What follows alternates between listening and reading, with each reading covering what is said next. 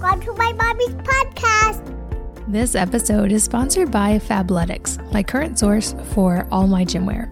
In the last 6 months, I've discovered several new types of workouts that I am loving, from group classes focused on flexibility to high intensity work and even underwater weight and breath training. I have been loving trying new things, and Fabletics has activewear for all of it. I pretty much wear one of their pieces every day.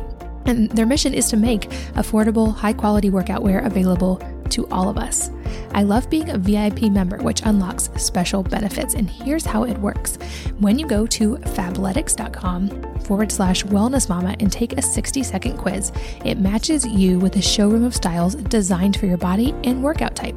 And before I forget, Fabletics is offering listeners of this podcast an incredible deal that you don't want to miss. You can get 2 leggings for only $24, which is a $99 value when you sign up as a VIP. All you have to do is go to fabletics.com/wellnessmama to take advantage of the deal now. Again, that's fabletics.com/wellnessmama to get 2 pairs of leggings for only $24, which is honestly less than the price of a sports bra from some other big name companies. There's free shipping on orders over $49. International shipping is available because I always get that question, and there's no commitment at all with your first order. So here's a tip.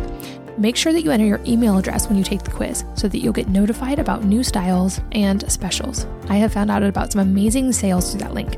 And I also personally recommend the Power Hold leggings, which are awesome for everything from lifting weights to yoga. So again, check it all out at fabletics.com/wellnessmama.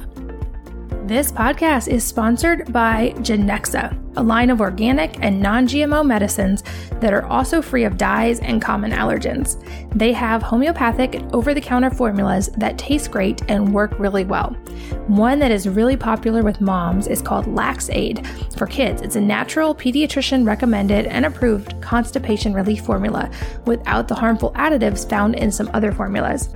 They also have their own organic formulas to help with everything from sleep to allergies and sore muscles to colds and everything in between.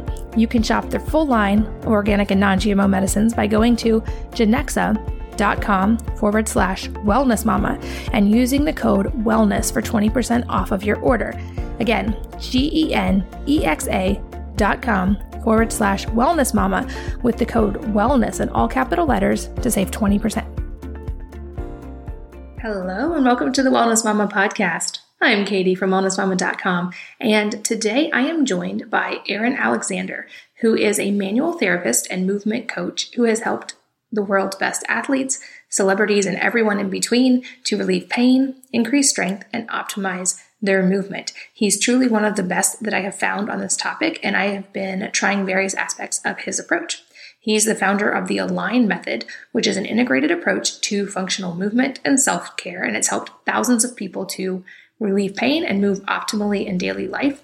And in this episode, Erin and I go deep on ways to incorporate optimal movement into your daily life, what we can learn from our kids about movement, the real deal with sitting versus standing, and how the body holds emotion and tension. Super fascinating episode. Erin recently also interviewed me on his top-rated podcast called the Align Podcast, which I highly recommend, and you can hear my interview on that podcast and find the link in the show notes at wellnessmama.fm. Erin also got me way out of my comfort zone right before this episode when I got to try acro yoga for the first time. So super fascinating episode, and I can't wait to share it with you.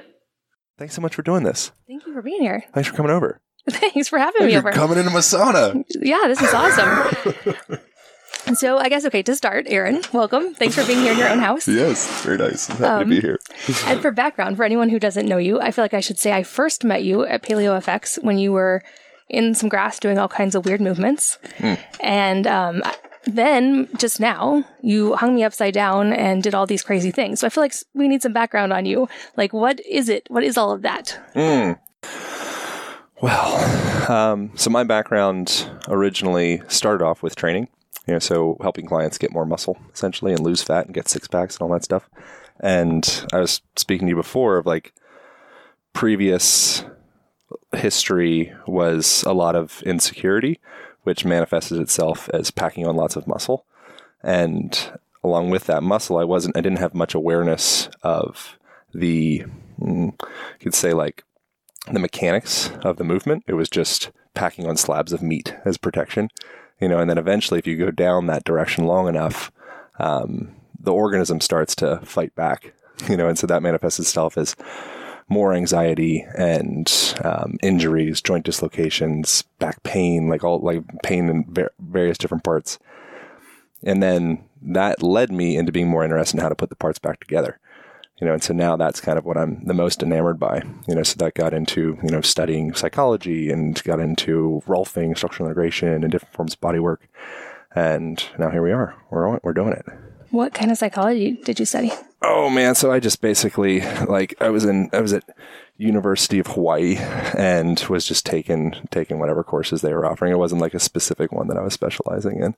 I'm enamored by just the way that the mind works in general.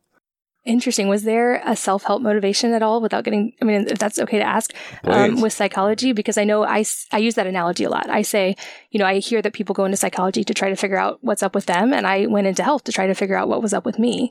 Yeah. I'm curious, was there like something you were searching for?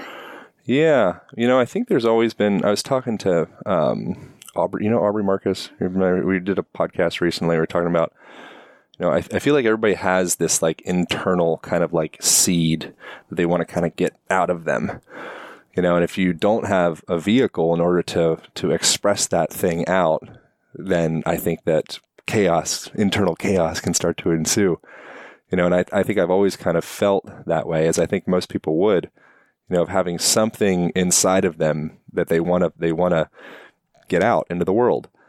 And I think that I always felt very bound in my own body. We were talking about before, if you're bound in your body, I believe that you're bound in your mind, and you can start to tap into the physical structure via the way that you think and the way that you feel. And you can tap into the way that you think and the way that you feel via your physical structure. There's a quote from Ida Rolf. She said, she founded Rolfing Structural Integration, said, "We work with the body because it's what we can get our hands on." But what she meant with that is that you're working with the whole human, so when you put your hands on somebody's body, you're touching their whole story, and the way they hold themselves in space is a representation of all those other different layers of themselves, and I think I was just kind of frantically reaching for anything that would allow me to understand how to express better. Yeah. Well, and there are books like The Body Keeps the Score. And Bessel van der Kolk. So good. He's great. And we talked about this a little bit earlier, but there's so much now about realizing your emotions and your mental state can express in the body. But you actually phrased it the other way too, when we were doing the body work, that you can actually work on the body to help the emotional, spiritual state as well, which is fascinating. So you've basically like figured out how to integrate the psychology and also like the body work together. Yeah. I'm working on bridging that conversation for it to be a more common thing. Like if you think of, just for example, of like the way that we think and how that's associated with the way that we, move in our bodies, there's a chronesthesia. You're probably familiar with the term like that because you're like good with all the books and the learnings and such, but it's essentially, it means like time travel. It's something that we do, regularly. You're thinking about the past or you're thinking about the future, and, you're stressed if you're thinking about the future and you're depressed if you're thinking about the past. And when you are in that, doing your chronesthesia dance and you're looking forward, it literally starts, that's tied into your sensory motor system. And it literally starts to lean your body forward. And when you start to think about, you go back into the past, remember those times? Your body literally starts to drift backwards. It's like, crazy. So your physical body, it's even, it's almost like a compass. And your body, the way that as you change the ticker of your physical structure, it literally changes the direction of your thoughts. Similar thing happens with memories. So when you are sitting in an upright position, you are more easily able to access positive memories, positive being like quotation marks, because like it's relative to what you consider to be positive, but like feel good times. And when you're in a hunched over position, it's easier for a person to access more of those like negative in quotation marks memories. So you're always playing your mind via your physical body. And I think oftentimes we become so myopically focused on like, what do I put into my mouth, into my face? as a means of changing my gut biome and changing my neurochemistry and such. It's like, dude, you can change your neurochemistry just by standing there differently. And if you can start to spill some of those principles of like, oh, what does it mean to stand well? What does it mean to sit well? What does it mean to breathe well and have like, awareness of my breath? We don't ever have those conversations in school. So it's like, to me, it's just like this huge gaping deficit in our healthcare system is the way that we inhabit our bodies from a movement perspective and the way that affects all the other layers. So give some examples of that, like the ways that one could stand that would be beneficial neurologically. Sit on the floor. So right now, as we're in the sauna, we're starting to like already get sweating and such. I'm going to take a little sip. So spending time on the ground, it doesn't need to be the actual floor. Like it could just be like sitting on the couch or a raised surface or whatever, as though you're on the ground. Cross your legs up, put yourself into like you call it like a 90-90 position where both legs are kind of going into like a 90-degree angle. Any one of those essentially yoga positions. As you're doing that, you're bringing your legs closer to your heart, so you're making it easier for circulation of blood through the rest of your body. So that's better for digestion. We've been eating on the ground since forever. It's a very brand new thing for us to not be sitting around a fire, sharing food and sharing stories and eye contact and touching. And like, this is brand new that we're in these isolated little containers and we're sitting in these chairs, at 90 degrees with our hips, which is the only range of motion that we're going through most of the day because your car's the same, your office is the same, the workout machines that you're at the gym, they're all the same. They're practicing that same position. So the simple act of just literally get yourself a comfy rug, get yourself a couple like Moroccan poofs, or some floor pillows and spend more time on the ground is, it would be billions of dollars of healthcare, the effect that would have. So osteoarthritis is, when you look at cultures in like Northern Africa, Eastern Mediterranean, Southeast Asia, they have minimal to no incidence of osteoarthritis of the hips and the knees. Hip disease, like replacing your hips, that's like a manifestation of us sitting on chairs all day. And that's rampant right now. It's on the rise drastically, right? It's continuing to rise, as is incontinence. It's not being able to hold your own urine in. Like that's not just like a natural, like, yeah, of course you got a body. At some point you're going to start peeing your pants. Like, no. Okay, let's talk more about this because most of the people listening are moms. And so this is like a normal thing a lot of people experience after having a baby. Yeah. It's not something I've experienced, but I've heard from a lot of women who have. So is this, is like the pelvic floor responding? I know obviously pregnancy itself is a stressor that's a little bit outside your normal day to day, but is the body responding to like a movement pattern that happens during pregnancy, or are there things women can do to kind of undo that damage? Yeah, absolutely. Yeah. So, the body works in such a way that if you create imbalance at any level, you'll create imbalance throughout the rest of the system. So the body, if you are imbalanced at any level, then that will trickle through the rest of the system. As you're sitting in a chair and you're kind of tucking your pelvis underneath, it's like essentially like, imagine you're swatting your dog with a newspaper, as they did, they peed on your rug or whatever. That's a pun, I guess. What do? They tuck their tail underneath and they go into that kind of like defeated position, that same position that we're in chairs all the time. That position, literally structurally, it puts your lower back in an imbalanced place. For if you want to like pick something heavy up off the ground, it's like it's creating instability around the sacrum and the low back. The shape of the L5, S1, the lower vertebra down there, they're literally the shape of like a wedge. They're a wedge shape. And then as you get up higher into the vertebra, they become more like a puck shape. So like once you get up above that L5, S1 territory, you want the spine to be kind of long and stacked. Around that L5, S1 territory, you want to have your butt kind of coming back a little bit, right? So essentially it's called anterior tilt of the pelvis, or like J-Lo booty. You want your butt to be kind of coming back a little bit. And what that does, you're starting to get into, you call them your indigenous movement patterns. You're getting into like your indigenous structure. And so when you put yourself into that position, so you're sitting on the front edge of your sit bones instead of rolled, tucked under into that like sad puppy dog position, you're balancing your low back, and you're also starting to open up those tissues around the pelvic floor. So instead of those pelvic floor muscles being kind of just like stuffed up in a corner and and you're not being able to actually fully go through their full range of motion, you're starting to open them up into that full elongation. And then you compound that with going through a full squatting range of motion, full lunging range of motion, getting up and down off of the ground, as I think everybody needs to be doing. It's like just like a no-brainer. You're taking all those muscles through their full range of motion. And as you're doing that, you're healing those muscles and you're healing all of the fluids that they're containing. So that's your pelvic floor. It's like the base of your visceral system, your organs. So if there's imbalance, clenched tension in that area, that's going to affect the flow of fluid through the rest of your system. And it's also going to affect your ability to engage those muscles correctly for you to not pee your pants.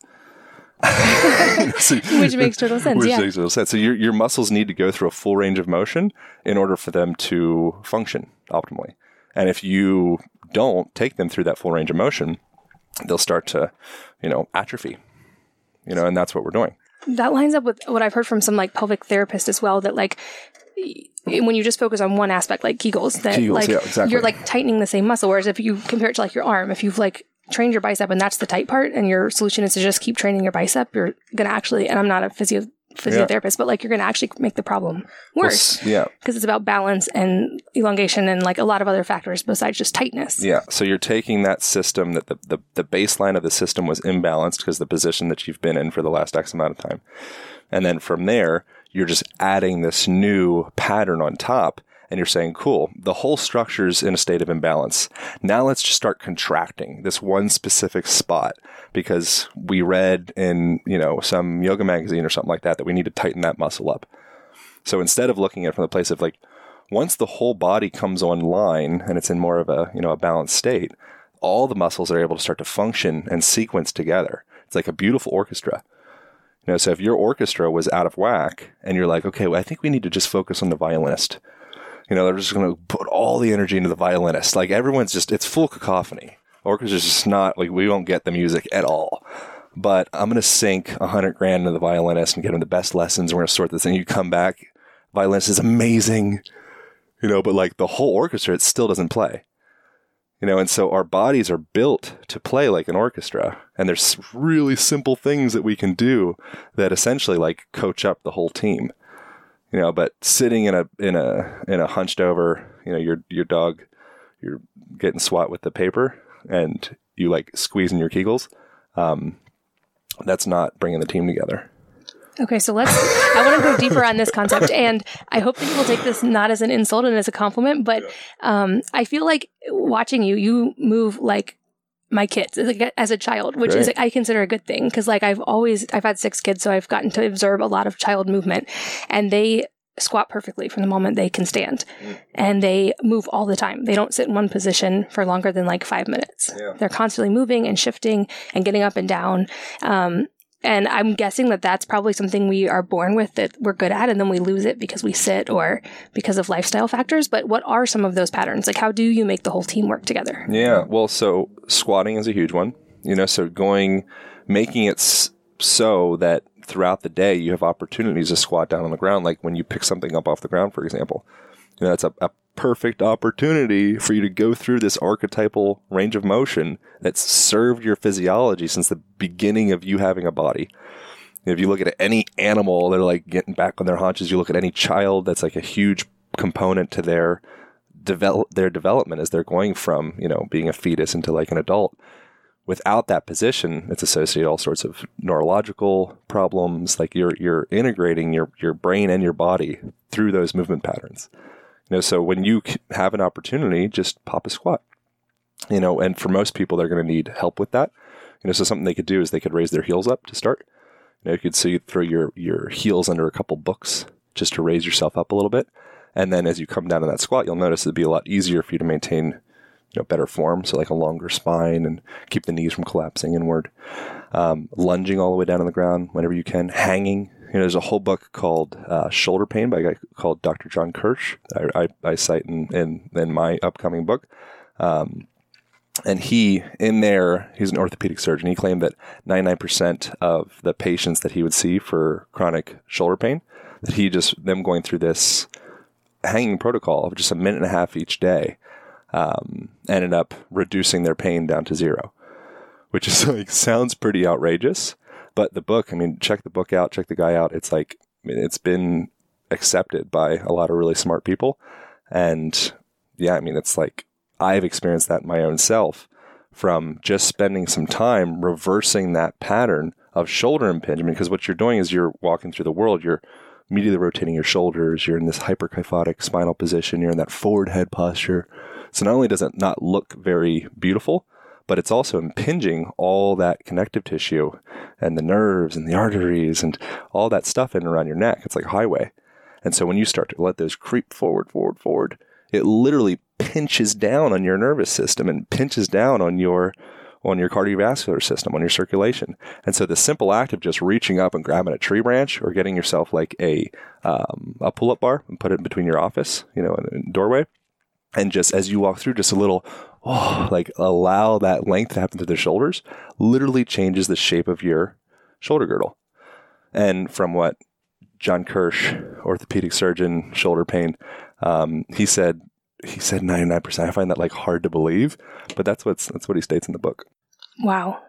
When kids naturally do that too. They're on monkey bars, they're climbing trees. Yeah. What about inversion? Because that's a thing that's had, some time in the spotlight recently of hanging upside down. Is there a benefit to upside down hanging? Yeah, absolutely. All of it. Bringing new blood back to the brain, and bringing it back to the heart, and bringing it back like away from. So think as you're standing around all day long, like we do, we're standing or we're sitting, blood's just pulling up in your lower compartments.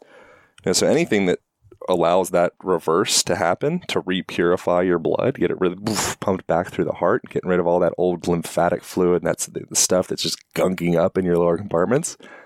Do anything. And yes, like that's good for you. I think people should grab a yoga swing. It's like a really simple thing. I have one hanging up in my living room, and it's just like essentially like a silk thing that you have hanging from your ceiling. And you can pull yourself up into it and open your legs and essentially like hang it like a bat. I find that to be amazing. So it's really helpful with decompressing the low back, decompressing the whole spine, and just getting those fluids circulating back in the direction that's better than just them just festering in your feet. Yeah, when I got advice once, I don't know how scientifically sound it is, but that just by laying at night with your legs straight up against a wall, that's what I was going to say, 90-degree angle, it has changes in your cortisol, your sleep. I noticed better sleep from it for sure. Yeah, you're also elongating your tailbone. You're also, so a lot of those muscles in your low back, they chronically end up getting. So when I was saying previously of like the L5S1, it's a shape of a wedge, so you want to have a little bit of that tilt with the pelvis. You don't want that forward tilt. You don't want that forward tilt to go so dramatic that it puts you into, it's called a hyperlordosis, where essentially like your belly's flayed open and they call it rib flare. You don't want to be, sounds like Ric Flair, the wrestler. You know Ric Flair?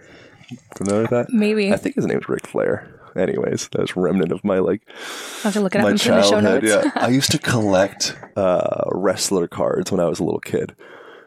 I didn't even know there were wrestler cards. There were wrestler cards. I used to collect baseball cards. I'm a total baseball geek, but I collected baseball cards too, actually. Who's your team? But who was the team? I like the Yankees, but that was because of Seinfeld. Oh yeah, fair.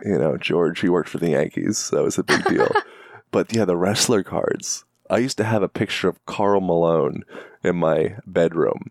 This huge 6'9" man just like staring down at me while I slept. On the bottom it said, "The mailman." Oh my gosh. Was that his like wrestler nickname? He's not a wrestler. Oh, I don't know who he is. Katie, Karl Malone. He's a basketball player. Oh, okay. See, basketball's not my strong sport. I'm going to have to I won't edit that out. I'm going to be vulnerable. Better not. Okay, so back to the yoga swing thing, because I will say, from a parent's perspective, this is one of the best things you can do for your kid's mental state. Totally. So we have them in every one of our kids' rooms. Amazing. We have yoga swings, yoga silks, and rings. Cool. And if you don't give them tons of screen time and they get bored once in a while, they will spend a lot of time upside down on those things. Oh, yeah. And you can probably speak to this too, but I've had people on before who talked about the vestibular system and how kids, but adults too, are not getting enough vestibular input of movement and being upside down. And it actually has psychological consequences for our brain, and especially for kids for development. So good to do for adults, also really good to do for kids. Oh, yeah. Yeah, I mean, you become your environment. And that's the thing. It's like the environment that we're in presently, for the most part, we outsource most of that movement that's crucial for your own neurological development. It's crucial for your own, your body development. And it's amazing that we've done it.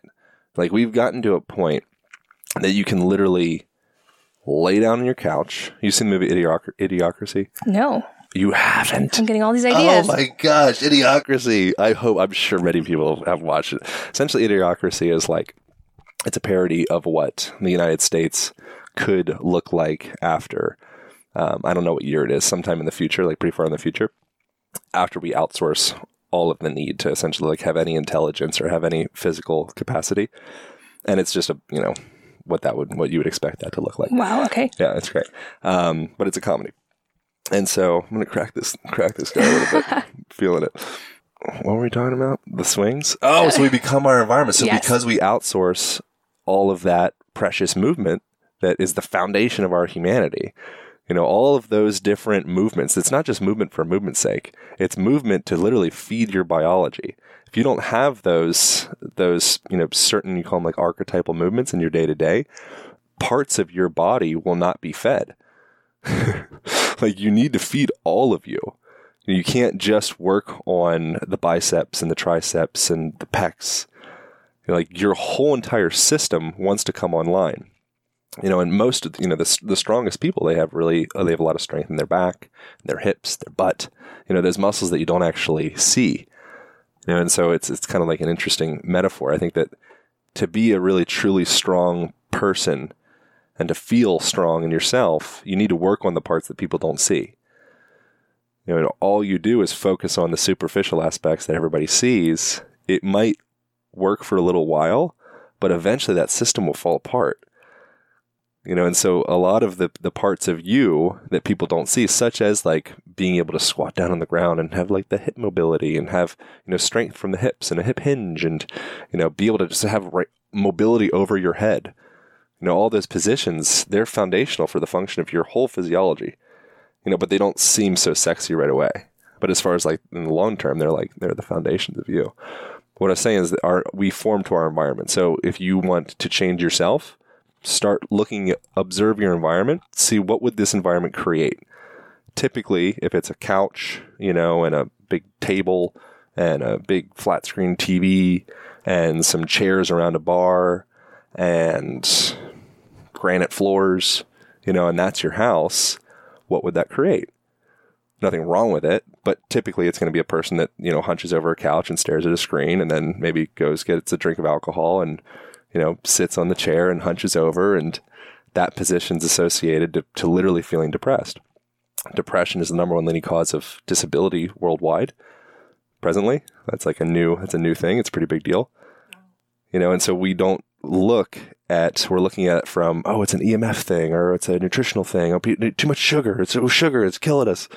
It's like, dude, what about mechanically your body is in a position that tells your own nervous system, your own physiology, that you lost. When you're in that hunched over position, there's a study from Harvard, Amy Cuddy, that really popular TED Talk I'm sure you've seen. And he talks about like being in a power pose. So when you're in that upright, stacked position, arms up overhead, you call it Superwoman pose. That's shown just after 2 minutes. They did saliva samples, and they found that cortisol levels decrease. They found that testosterone levels increase. And then the inverse happens when you go in a hunched over kind of position. So all of a sudden, I'm hunched over. And now testosterone goes down, stress hormones go up. Because literally those are integrated patterns throughout millennia that, okay, when Katie's in this position, it's like, okay, she either, lost or she's defending. When she goes up into this upright position, it means there's nothing to defend. I feel safe. I can expose my vital organs. So that's tied into you saying, okay, cool. Like, let's juice her up with some like winning hormones.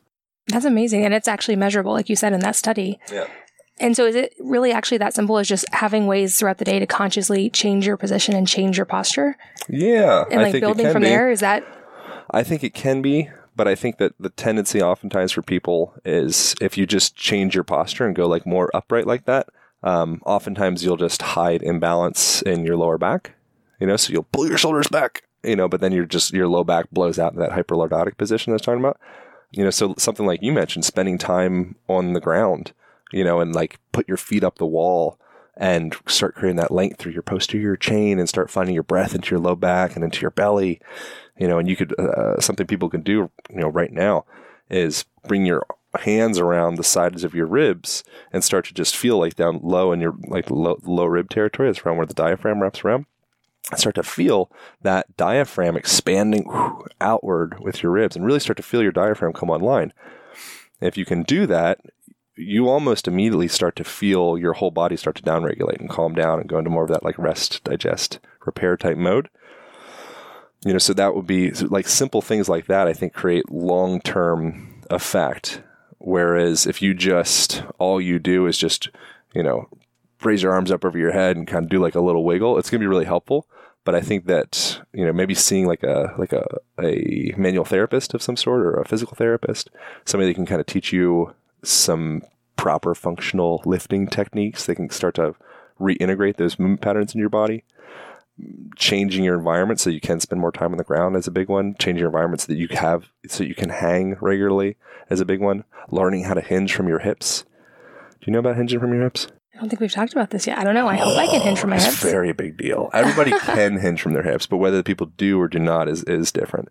So most people, when we're in that, like, watch somebody pick something up off the ground. For the most part, they're going to kind of hinge more from like their thoracic spine area. So you kind of hinge in around like the shoulder, like between the shoulder and the heart area, and the hips are just offline. So most of our life comes from working through this like thoracic territory. Meanwhile, the hips, that's the strongest, most robust joint complex you have in your whole body. Your glutes are just like full power. And if you look at any, like the athletes that we pay to watch do their thing, dancers or football players or hockey players or whatever, the reason we're paying them just to watch the mechanics of their body, which is what we're doing, is they're really effective with using their hips. Like, you cannot make it through any demanding sport and not learn how to effectively use your hips. And so if you could take those same principles into how I cut a cucumber in my kitchen, or how I pick my kid up off the ground, or how I get in and out of my car, you can start to insulate yourself with some of those health benefits of what like an Olympic athlete might get. So learning the process of just simply like, it's pretty simple. You just point your butt back behind you. So if you come into a squatting position, you just bring your butt back, and imagine your hips is kind of like an angle. So you're kind of trying to have like a sharp angle with your hips. And if you go into a squat position, you want to be able to look down and see your toes. Would be a nice little like mark that you could have. So if you can see your toes, it means your knees aren't going in front of your feet, which means your hips are going backward. So your butt should go back in space. Like I describe it as like, imagine you have little antennas on your butt cheeks, and they're like curious about the world behind you, and they're reaching back. As you're going into that squat position, your spine stays nice and long, the booty goes straight back behind you, the knees stay on top of the feet. That simple practice, that'll spill into everything that you do. And you can start doing that while you're working around the kitchen, while you're picking your kids up off the ground. Common household activities can relate to bigger outcomes. Yeah, I was just thinking through the practicality of that when you were saying, like, I think how many times a day, not quite as much now with a 3-year-old, but I pick up a child, I pick up something off the floor, Yep. I pick up food, like out of the pantry, on the ground, anything. Yep. It's constant. So yeah, if you just change that one movement pattern, you've actually changed like 200 movements in a day, not just one movement. And that for people that it like really matters, say, I was just talking to a friend, he plays for the Colorado Avalanche. He's actually over here. We were doing the cold plunge and all that stuff. And we were talking about like when you're at such a high level with athletics, where it's like you're being paid millions of dollars for your body to perform. Like that's what it is. You're essentially like a piece of meat. And they're like, your body needs to perform, or you're off. Yeah. And when that's the case, like we don't have that so much in typical day-to-day life. Like we can allow a lot more money on the table, I think, physically, because you're like, I'll just get through it, But when you're in that position where it's like you're literally like, in some cases, almost like your life is on the line if your body doesn't perform right. You start paying attention to where can I pick up some of that extra change any place that I can, and something that he finds valuable with that is paying attention to his mechanics so that he can start to make more of his day be one of training, so that when it comes down to game time, it's not just like, oh, I got to like put on like hockey, self. It's like, no. The whole day were opportunities for me to cultivate all these same mechanical principles that make me a better hockey player. So you can do that, like you're saying, like as you're working with your family or cooking vegetables or whatever you're doing. Well, and I think the other important part of that is not separating movement in its own category, because I feel like that's what we do in America a lot. It's like we have life, and then we have this like small part of life called working out, and that's when we're going to move. Exactly. And then the rest of the time, we're completely sedentary. Even I've seen studies, the most active quote unquote people that work out for an hour a day, which most people don't even do that, but they're still not doing the right amount of activity the whole rest of the day. That's correct. Yeah. That's, have you heard of a woman called Joan Vernikos? She does, she works with NASA. She does what is her title? It's something like, she does the healthcare of the astronauts. So she's looking at what's the health of them, whatever a fancier title than that would be. I don't know. Fill in the blank.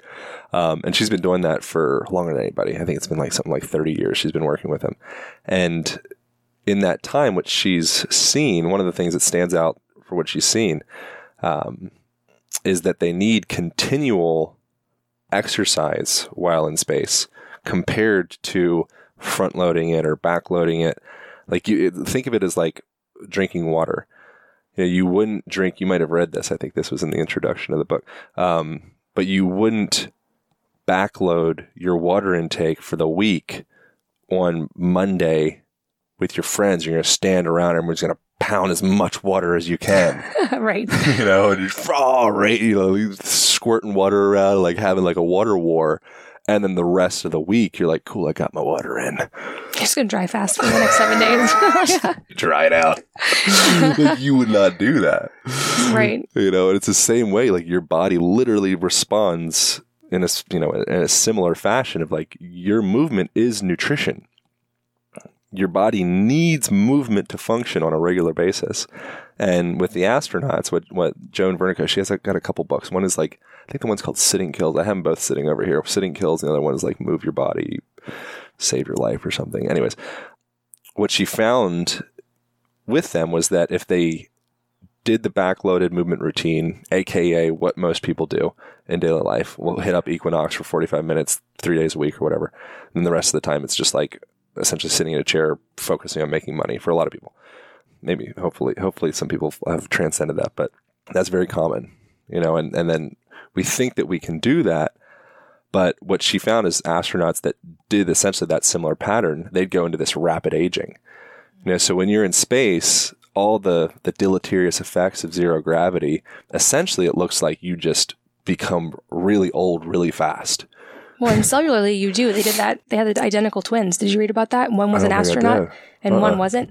And the one from not only looked visibly older after spending time in space, maybe on the space station, his telomeres had aged, like his cells had aged really drastically, and they were identical twins. Yeah, bones become brittle, like it's your muscle gets replaced with fat.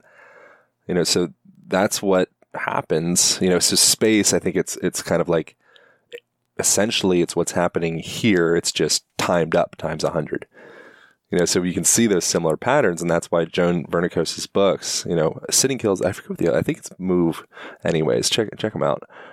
We'll put those in the show notes. Yeah, check them out. So, but within that's a main part of her whole like thesis in life is like, we need continual perturbations. We need continual, you gotta rock, keep on rocking the boat, keep on rocking the boat. And then within that, I think you can become kind of like an obsessed weirdo with always like fidgeting and being that guy. Like maybe that might look like me every once in a while, but I'm trying to get better with that, in that you can be in a strong sitting position and be completely still. Like I did a Vipassana meditation recently, like 5 months ago. Are you familiar with that at all? A little bit, but explain. So Vipassana meditation, essentially you sit in place. It's like a 10-day meditation retreat, and pretty much all you do for 10 days is literally just sit in a room in meditation. So you wake up at like 4 a.m, and then you do like an hour sit, and then you kind of take a little break in between there. You go for a little walk or whatever. It was around Joshua Tree, so it's just like cactuses and lizards and stuff. And, so you take your little stroll, and then, you hang out for a little bit, and then you come back and we do another hour sit. And it's essentially just like that schedule the whole day. Wow. It's very interesting. But in that time frame, what I found was, for one thing, I had like pain in my body, my spine specifically, that was there for, pretty much as long as I can remember.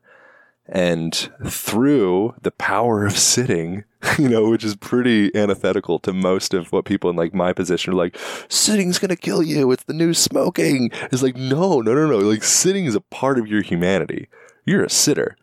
You sit, you squat, you use the bathroom, you mate, you go for a walk, you forage, you reach up into the tree, maybe you climb it, you come back, you do all that over again, you click sticks together and make some fire.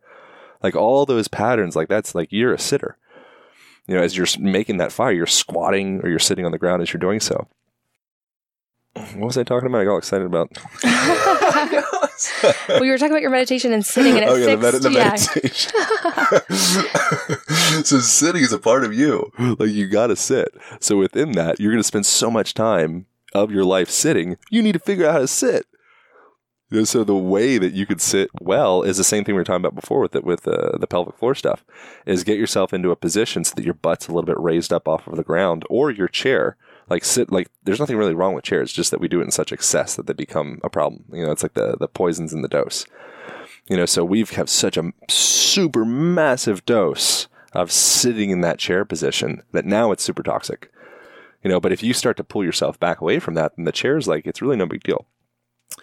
So a sitting position that's of benefit for your body, that actually heals your body. There's a guy called Philip Beach that, what's his book called? Muscles and Meridians. He calls it archetypal postures of repose. So like repositioning yourself. So like when you're resting, that's a part of your movement practice. So we're paying attention to the deadlift and the snatch and the, whatever exercises that you're doing. We're paying such acute attention to like the mechanics and all that. Yeah, gym, exactly. Making sure it's right. Yeah, totally. And then we're like, cool, sick guys. We knocked that 45-minute super hydration session out. And now I'm just going to stop paying attention. It's like, what? Like, what are you talking about? Like, your body is continually constructing itself all day long. It has no idea whether you're in the gym or whether you're in the office or whether you're at the yoga studio or wherever you are. It just knows that you're inside of you. And it's always, have the fibroblasts and the osteoclasts and clasts, and you have these little cells that are building you up and breaking you down all day long. And you're the foreman of your structure. So as you're sitting at your house, working on the computer or checking Instagram or, writing something, you are literally, you could conceive it as though like you're at the gym, because you are, your body's constructing itself. So something as simple as just getting on the front edge of those sit bones as you're sitting down, will align the rest of your spine, which aligns your nervous system, which puts you into a place of like, oh, cool, like I'm winning, I'm doing well. When your spine, that central column, your central nervous system, if you have a local curve there, like a forward head posture, or like that hyperlordosis of the lower back, like we were talking about, it literally starts to downregulate the power that you can distribute through your whole nervous system, because it doesn't trust you anymore. So if you put yourself into that strong, stacked, neutral spine, your body's like, cool, we can go full power. The second that you compromise any link throughout that system, your body says, whoa, back down. Like we can't go above 4,000 RPM or he's going to blow.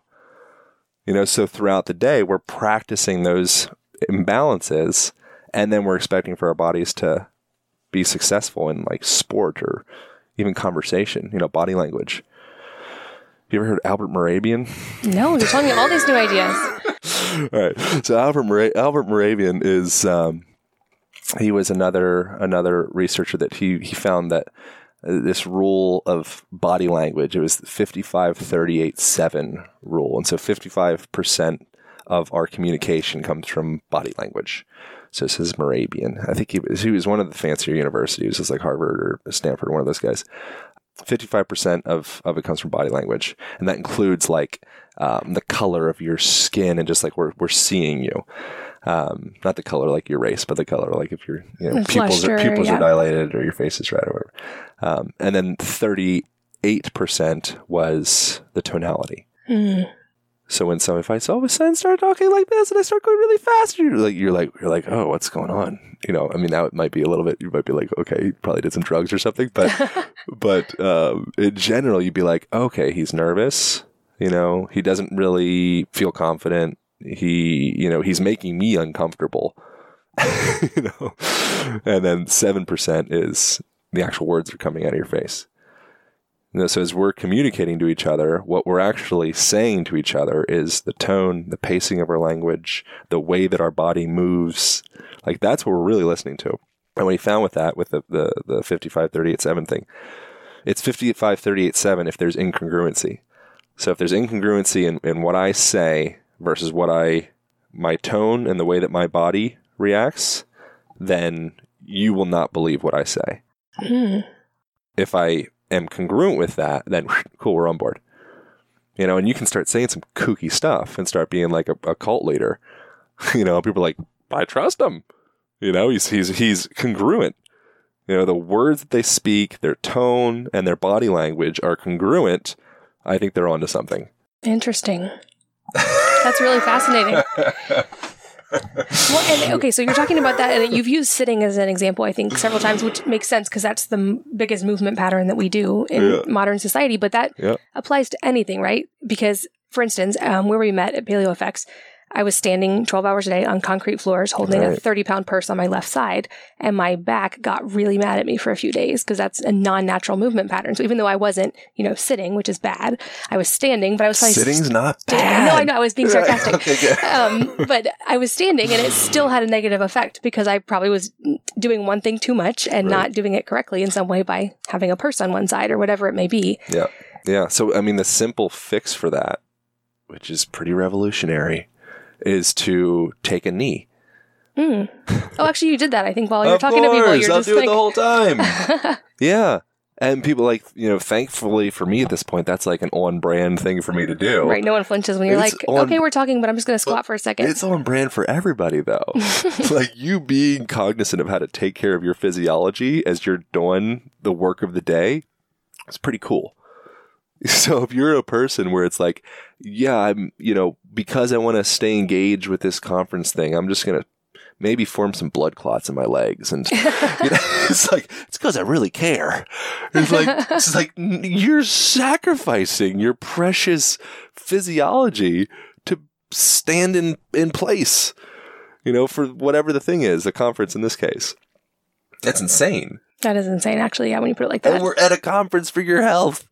That is the irony. Under fluorescent light, staying up too late, everybody drinking alcohol. Yeah. Yeah. And so the reality, like at any one of those conferences, like one of the healthiest things that could possibly happen, which might be a stretch, but realistically, it'd actually be much cheaper, would be to get everybody out in a park, like a concert, people going to concerts and parks and such, like that would be bar none the healthiest health conference you've ever been to.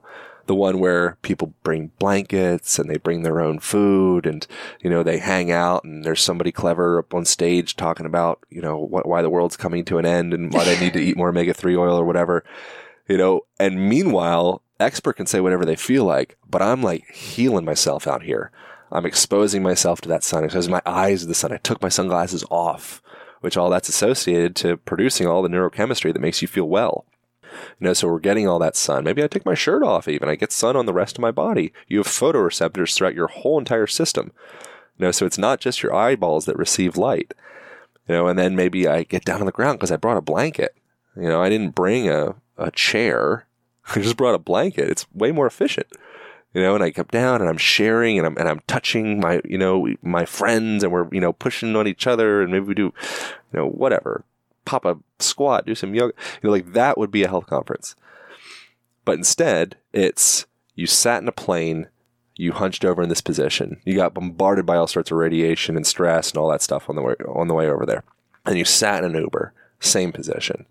Then you go back to your hotel, you're tired, you lay in your bed that's 3.5 feet up off the ground. So you never actually need to go through full hip range of motion or ankle range of motion. Then you call an Uber with your cell phone, more radiation, blue light, whatever. I'm painting like a very dismal picture right now. Uber back to the place, you shuffle and you stand in place while you wait in line to get your ticket, and then you sit in that exact same position and watch somebody talk to you about health. Yeah.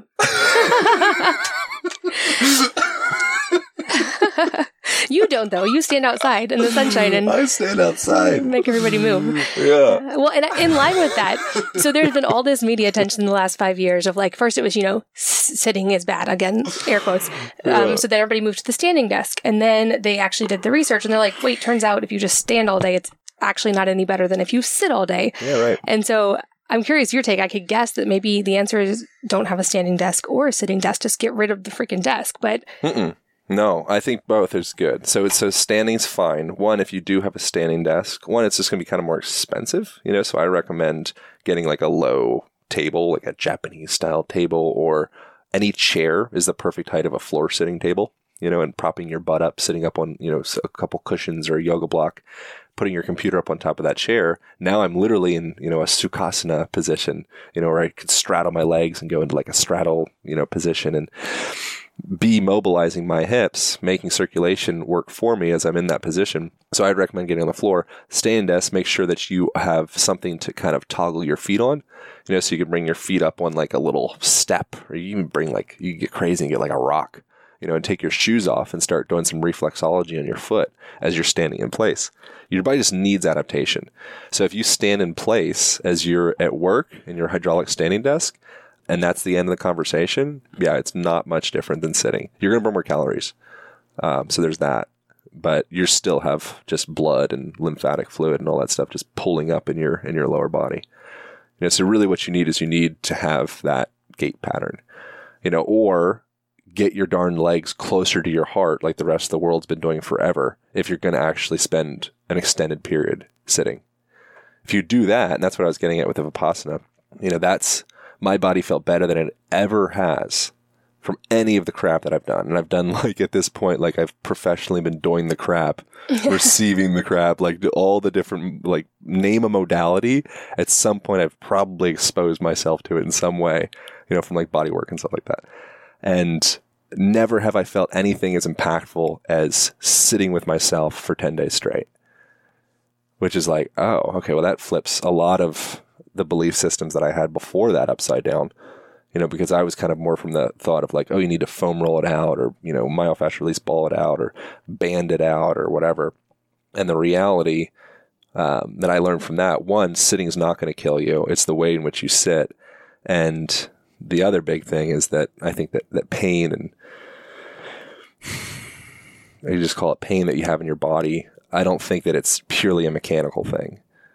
I think that there's a deeper conversation there that if something as simple as me just sitting in place and just sitting with my thoughts and allowing them to go through and, be okay with that and allowing that to go and go and go until finally my thoughts became tired, and they're okay, I'm just going to sit down, and then my whole nervous system start to calm from that, and the pain that I was experiencing to dissipate. I'm oh crap. Maybe there's something more emotional to this pain that people experience. Over 80% of Americans experience chronic back pain in their lifetime. This episode is sponsored by Fabletics, my current source for all my gym wear. In the last 6 months, I've discovered several new types of workouts that I am loving, from group classes focused on flexibility to high intensity work and even underwater weight and breath training. I have been loving trying new things, and Fabletics has activewear for all of it. I pretty much wear one of their pieces every day. And their mission is to make affordable, high-quality workout wear available to all of us. I love being a VIP member, which unlocks special benefits, and here's how it works. When you go to Fabletics.com, fabletics.com/wellnessmama and take a 60-second quiz. It matches you with a showroom of styles designed for your body and workout type. And before I forget, Fabletics is offering listeners of this podcast an incredible deal that you don't want to miss. You can get 2 leggings for only $24, which is a $99 value when you sign up as a VIP. All you have to do is go to fabletics.com/wellnessmama to take advantage of the deal now. Again, that's fabletics.com/wellnessmama to get 2 pairs of leggings for only $24, which is honestly less than the price of a sports bra from some other big name companies. There's free shipping on orders over $49. International shipping is available because I always get that question, and there's no commitment at all with your first order. So here's a tip. Make sure that you enter your email address when you take the quiz so that you'll get notified about new styles and specials. I have found out about some amazing sales through that link. And I also personally recommend the Power Hold leggings, which are awesome for everything from lifting weights to yoga. So again, check it all out at fabletics.com/wellnessmama. This podcast is sponsored by Genexa, a line of organic and non-GMO medicines that are also free of dyes and common allergens. They have homeopathic and over-the-counter formulas that taste great and work really well. One that is really popular with moms is called Laxaid. For kids, it's a natural pediatrician recommended and approved constipation relief formula without the harmful additives found in some other formulas. They also have their own organic formulas to help with everything from sleep to allergies and sore muscles to colds and everything in between.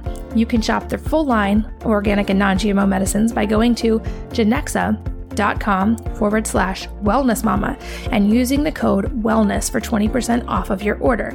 Again, genexa.com/wellnessmama with the code wellness in all capital letters to save 20%.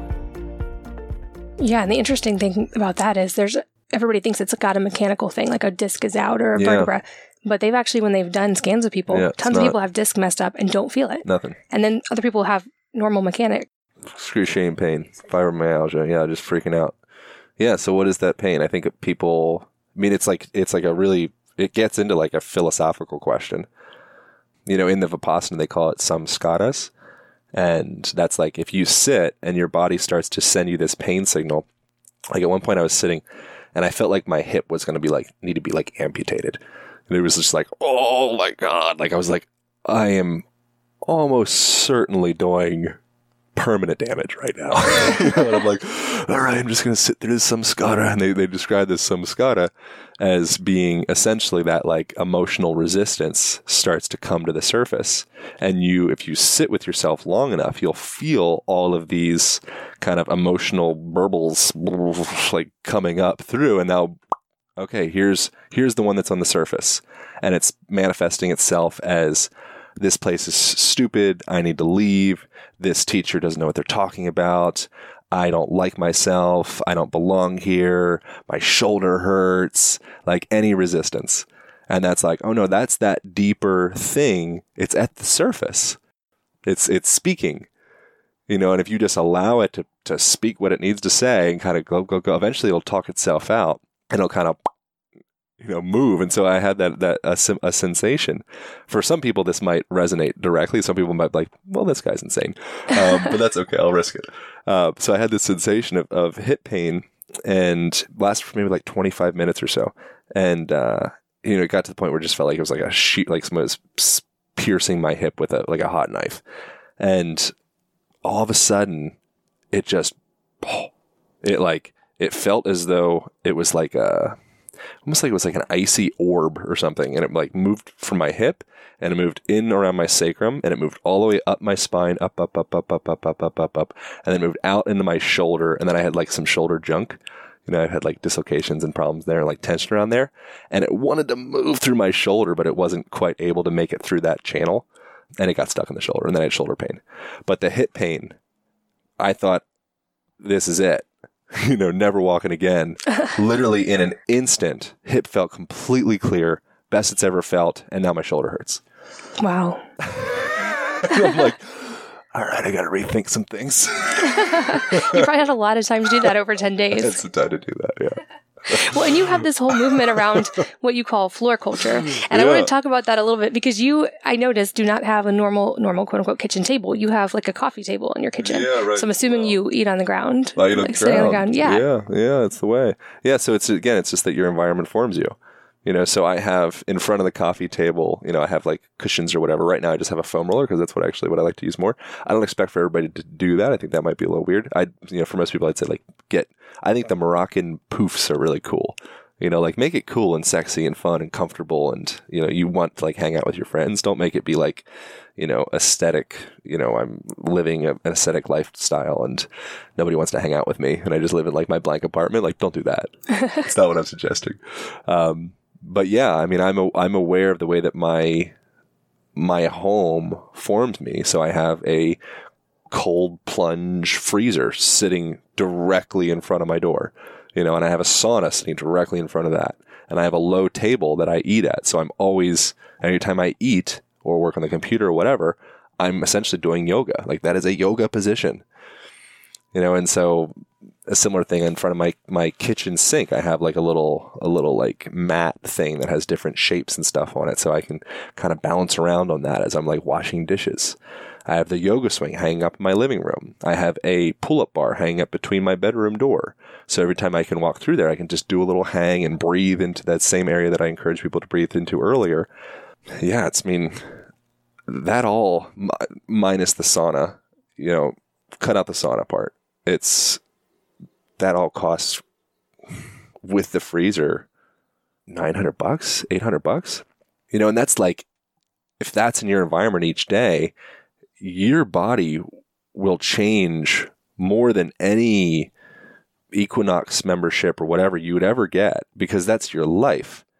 The tidal wave that is the way that you inhabit yourself in day-to-day life will always trump the workout membership thing that you have.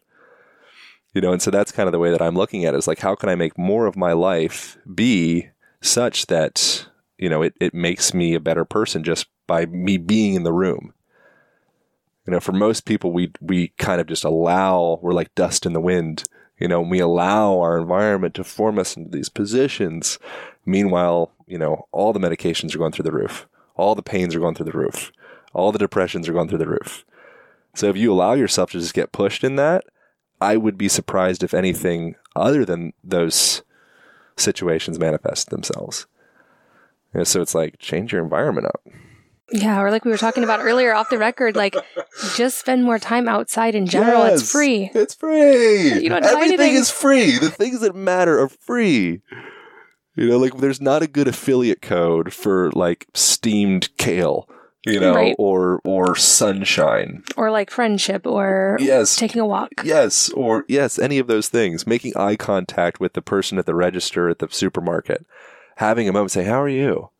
And they're like, no one's ever really asked me like that. Yeah. It's always how are you doing? Good. All right, cool, sweet. No receipt.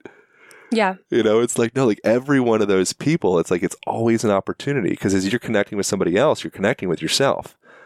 So every single moment that you have an interaction with someone else, it's literally an opportunity to thaw the freaking icy cube that's around, speaking for myself, your heart.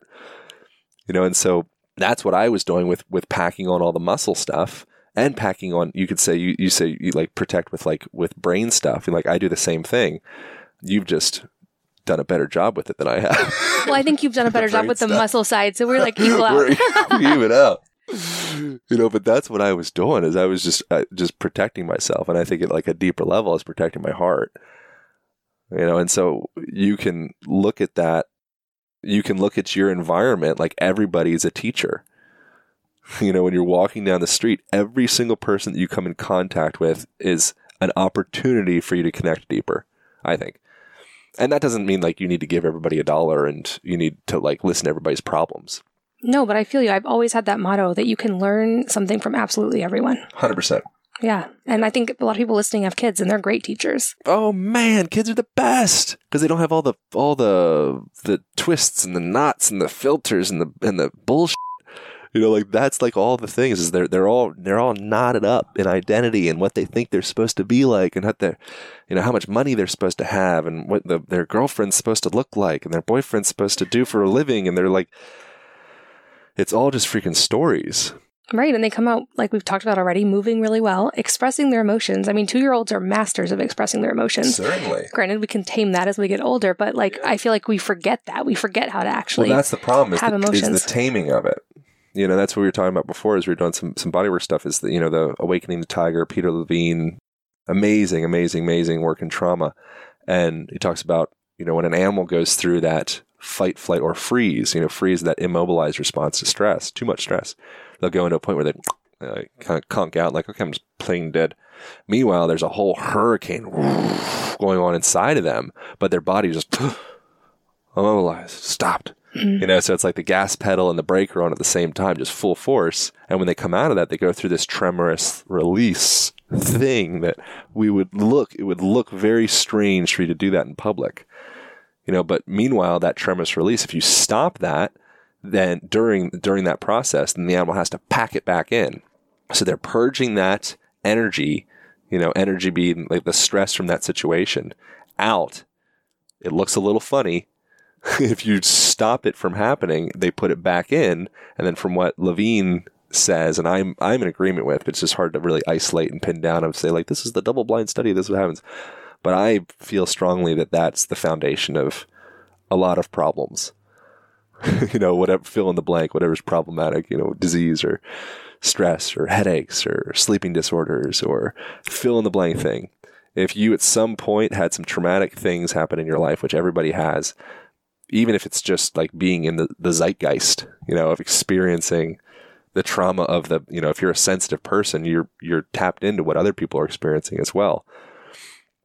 So if you have some stuck stress inside of your body that's not being moved, and you're living in an environment that's inherently essentially like a dam, because you're just damming up all of those joints because you're not taking them through their full range of motion, that struck stress will do what a dam does, or those dams will do what dams do, and that stress will just build up, build up, build up, build up, build up, until eventually you have like a real problem on your hands. And then you potentially seek out some type of maybe like allopathic, medicine type thing where it's working on the symptom, but it's not actually looking at like the root, down there of like, where are these dams? Where is all this blockage coming from? Yeah. And I think we're only beginning to maybe start to scratch the surface of understanding this. Like, I think, yeah. And I think that's going to be really fascinating next, 10 to 20 years as we learn more and like are able to actually like work through these things both societally and as people like you doing this and actually helping people through it. Yeah. And people like you too. And, just people listening, having those conversations. And a lot of the stuff that I'm aware of the last 2 minutes or whatever, that little like, monologue rant of energy being trapped in the body and that manifesting itself into some form of dis-ease. I'm sure a lot of people would potentially be like, well, that's just woo-woo bullshit. But the fact of the matter is, like, for science to make it into Western medicine, into a doctor's office, there's something like a 30-year gap. Oh, absolutely. So the information that we're getting before it's like, good, it's in the textbook. It's like, dude, we're 30 years behind. Yeah. Well, if people question that, I always remind people, go back to when they didn't think it was important to wash your hands before delivering a baby or doing surgery after doing an autopsy. Like, they used to laugh at people who suggested maybe we should wash our hands. Like, there's no reason to do that. What is it called? Sigmund Weist. What's his name? You remember his name? Come on. Yeah, I do, but I remember. Come on. I was just thinking about this morning. And actually, in that case, midwives were the ones going, hey, maybe, like, we should wash our hands. Yeah, so that guy ended up Mullenweiss, Sniggleweiss, We'll look it up. It will be in the show notes. Shoot! It's going to come to me. He ended up going crazy. Yeah. Yeah, so he was like Semmelweis. There you go. So it's actually called, like, I think they have a term for it. It's like Semmelweis syndrome or something like that. Essentially, it's like, I think that's a big part. Like, being willing to be a person that steps out of the norm and says, like, this is what I'm feeling. I know that most people aren't really in agreement with this, but I'm like, I think there's something to this, and really just sticking to your guns. Like Semmelweis, that's what he was doing. He's like, dude, I think we're killing people. Yeah. I'd be like, no, we are the medical model, sir. Right. They were like, you are crazy. Like, we have the are white one coats. person Right. that is crazy. Yeah. We're the whole structure. Mm-hmm. And we're killing people. Yeah. You know, and so it's so like to be willing to be a person that's having those conversations. You don't have to have some big platform or whatever. Literally just having those conversations with yourself. Yeah. Or with people you care about in your life. Or people you care with your life. You know, and I think that with that, like, that's really what changes the grander zeitgeist of things. Mm-hmm. You know, and paying attention to, everybody knows, like, you vote with your dollars. You know, paying attention to the programs that you tune into and the places that you donate money to and the food that you purchase. Like, those are the things that actually matter. You know, the things that you talk about. Don't talk about people. Yeah. Stupid people talk about people. Yeah. Talk about ideas and... Yeah. Don't invest yourself in that. Yeah. Well, I think this is, I feel like we've already burned through all of our time, but I'm going to have you back on because you have a book coming out that I got to read a little bit of. And so I can't wait to share that again with the audience. Does your people know that you can read a book in like a couple hours, hour and a half? I don't really talk about myself very much. So. Crazy. Oh my God. So we were sitting in my living territory, in the living room. I look like a living territory. And Kay's reading through my manuscript. And I was like, oh, cool. Like, at my level, the amount of time that you would have had, you would have been able to read, like, the first 2 paragraphs in the introduction.